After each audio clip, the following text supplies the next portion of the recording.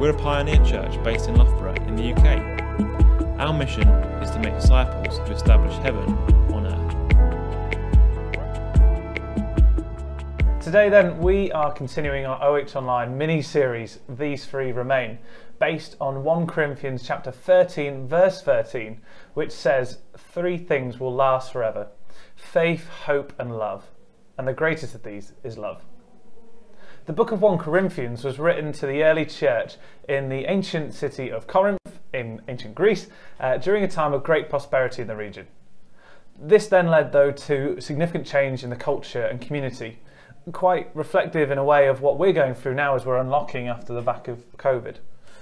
Through this mini-series then, we'll be exploring these 3 biblical fundamentals to guide our actions, thoughts and words as we navigate this next season. Those are, again, as I say, faith, hope and love. And in just a moment, Nathaniel is actually going to be helping us unpack the second topic of the series with a talk on hope. But before we do, we thought it'd be really great to hear some thoughts and reflections from Sarah Reed, who's a very loved member of our OH family. And Sarah's life journey with God has led her through many seasons, sometimes filled with hope, and other times dealing with the disappointment that it can lead to. Nathaniel chatted with her early this week over Zoom to hear some of her reflections and stories about what hope means to her. Over to you, Sarah. You know, when hope isn't realised, it's not due to a lack of faith. It's an invitation, really, to press into God more.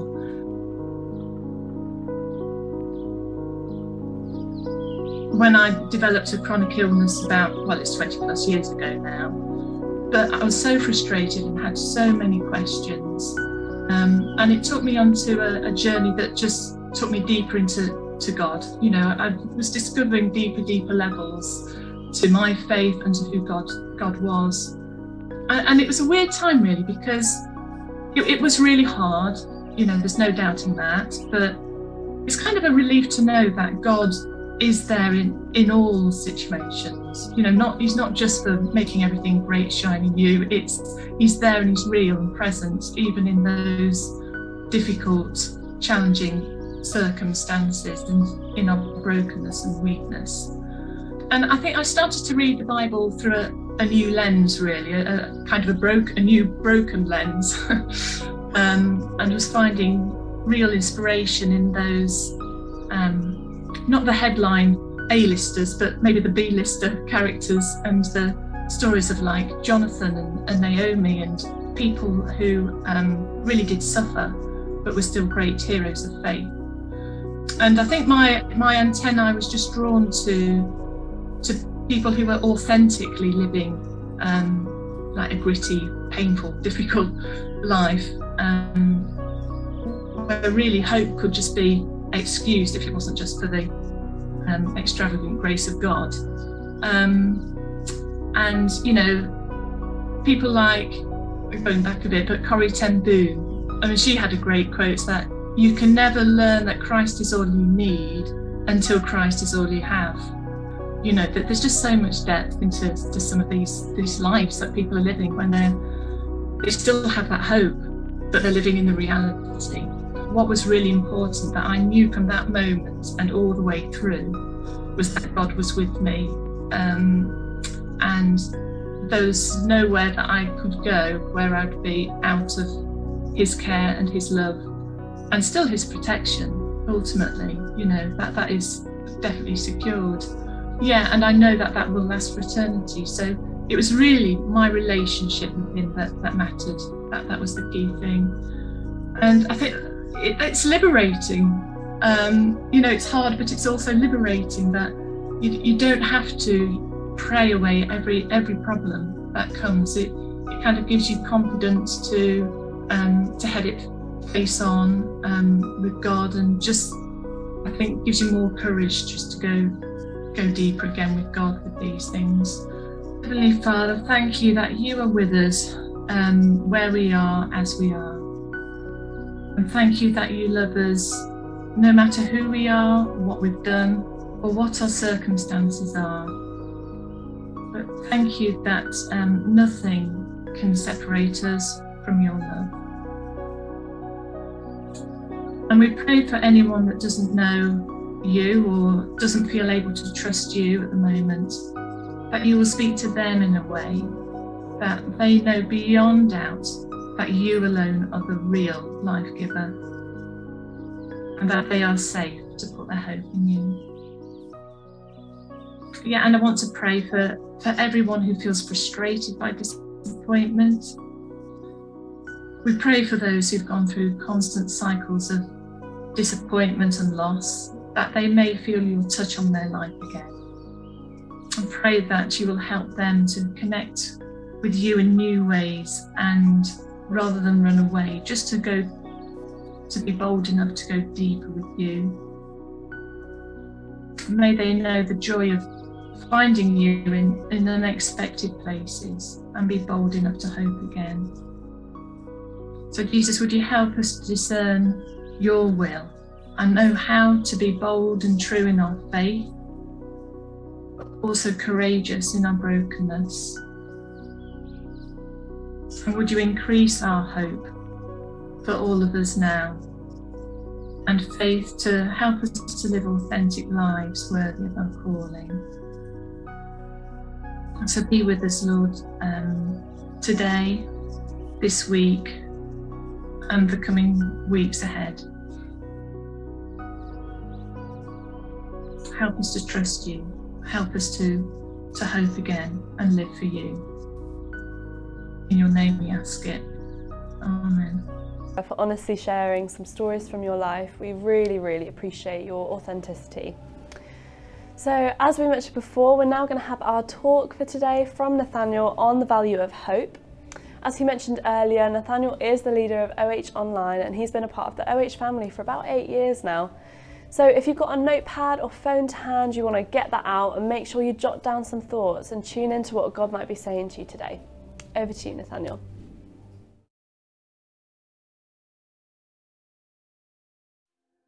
One definition of the meaning of the word hope is a feeling of expectation and desire for a particular thing to happen. I've personally been reading through Nicky Gumbel's Bible in 1 year this year, although I admit I'm a few days behind at the moment. On day 213 though, he touched on the 1 Corinthians chapter 13 passage we're looking at in our OH Online mini-series. He shared a quote that I really liked from a gentleman called Raniero Cantalamessa, the preacher to the Pope himself no less, and he described hope like this. They are like 3 sisters, that is faith, hope and love. 2 of them are grown and the other is a small child. They go forward together, hand in hand with the child, hope in the middle. Looking at them, it would seem that the bigger ones are pulling the child, but it's actually the other way around. It is the little girl who is pulling the 2 bigger ones. It is hope that pulls faith and love.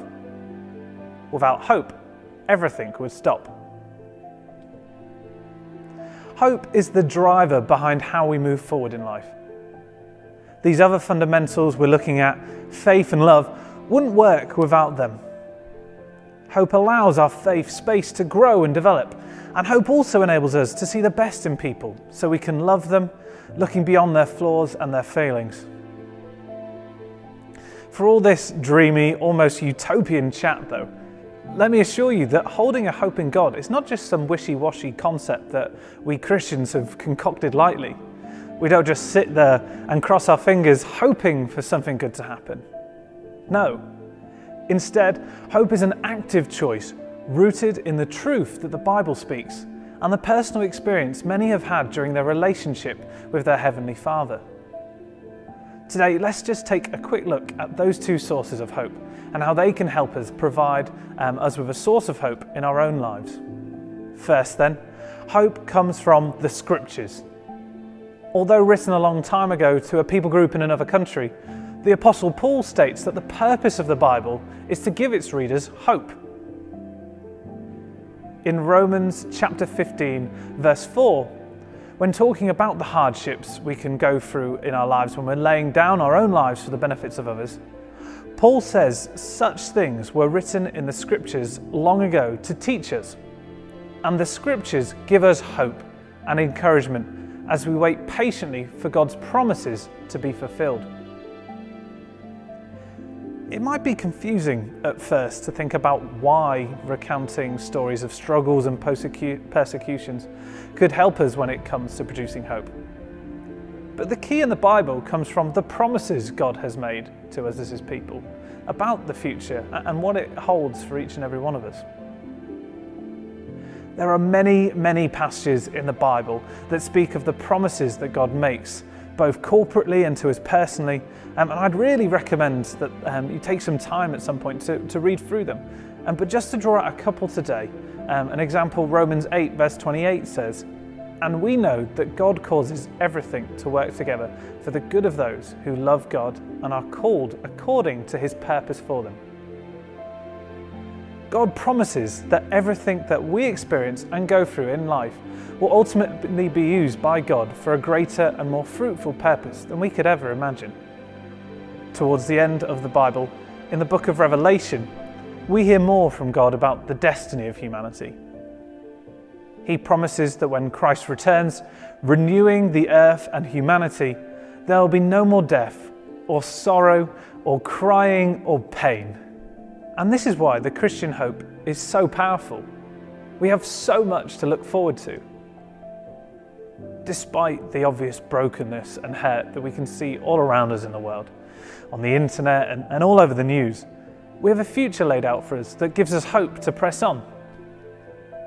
The Bible doesn't shy away from the tough periods of life, because they happen and they will come along. But ultimately, we have a Saviour who is greater and has a mightier plan than all of these things. So first then, we get our hope from Scripture. And second, hope comes from the past experiences of God's actions. Being able to see and recount something happening is one of the most elemental ways of building a hopeful heart in a human. Because our brain and our soul knows that these things have happened already and they can happen therefore again. So the question is, why couldn't they happen again? Well, when it comes to having hope in God to move in our situations and our lives, the best image I've heard for this goes something like this. Imagine above you and your town is a layer of cloud that is blocking out the sun. A thick, dark cloud that you can't see through. The cloud represents uncertainty, maybe doubt, and sometimes a degree of anxiety. It's a barrier you can't see through, so you don't know what's going on with the sun on the other side. The sun represents all the good things, the blessings and the miracles that God has in store for us. Well, when God does move and act, it's as if he's poked a hole in the layer of the obstruction that cannot be closed. It's a break in the clouds. And through that, we can look to have a glimpse of his glory, and we can look to that ray of light that's now pouring through that spot in the cloud to gain hope that that blessing can happen again. So, for example, when we hear of stories in the Bible of Jesus healing a blind man, the bleeding woman, the paralyzed man, and so on, that's like God punching a hole in that cloud layer that gives us hope that he can heal and will heal illnesses and injuries again in the future. And this happens too when we experience God's blessing in our own lives and when we hear the stories and testimonies of others. They encourage us to believe that they can happen again. One evening in my life that I can share quickly that comes to mind when thinking about this kind of thing is my testimony of coming to personally call Jesus as my Lord and Saviour. Two things happened that night. First, I remember being filled with the Holy Spirit for the first time.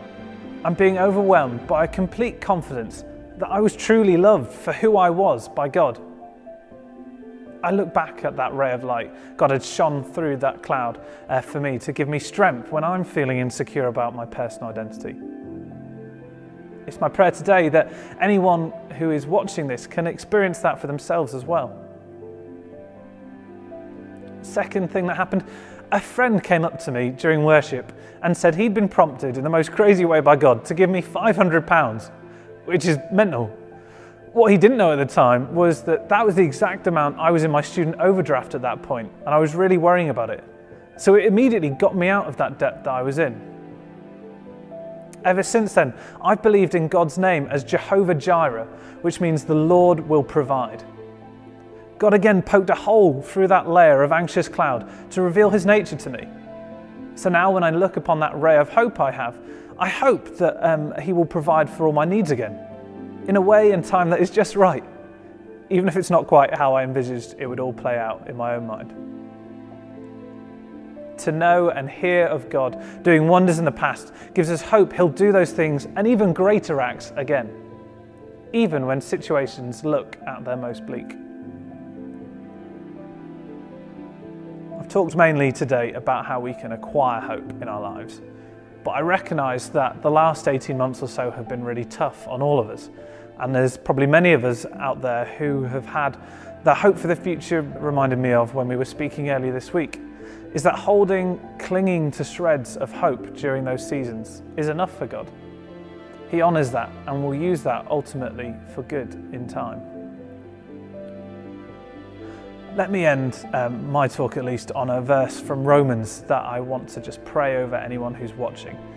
Whether you're down on hope or you feel like you've gotten on at all right now, I pray that you'd be filled with a renewed sense of hope from God in your life. Romans chapter 15 verse 13 in the NIV translation says this: "May the God of hope fill you with all joy and peace as you trust in him, so that you may overflow with hope by the power of the Holy Spirit." So Lord Jesus, as we reflect on the promises of Scripture and how we've seen you moving in our own lives and the lives of those we intersect with at times, I pray that your Holy Spirit would fill us afresh right now and allow us to overflow with hope. Amen.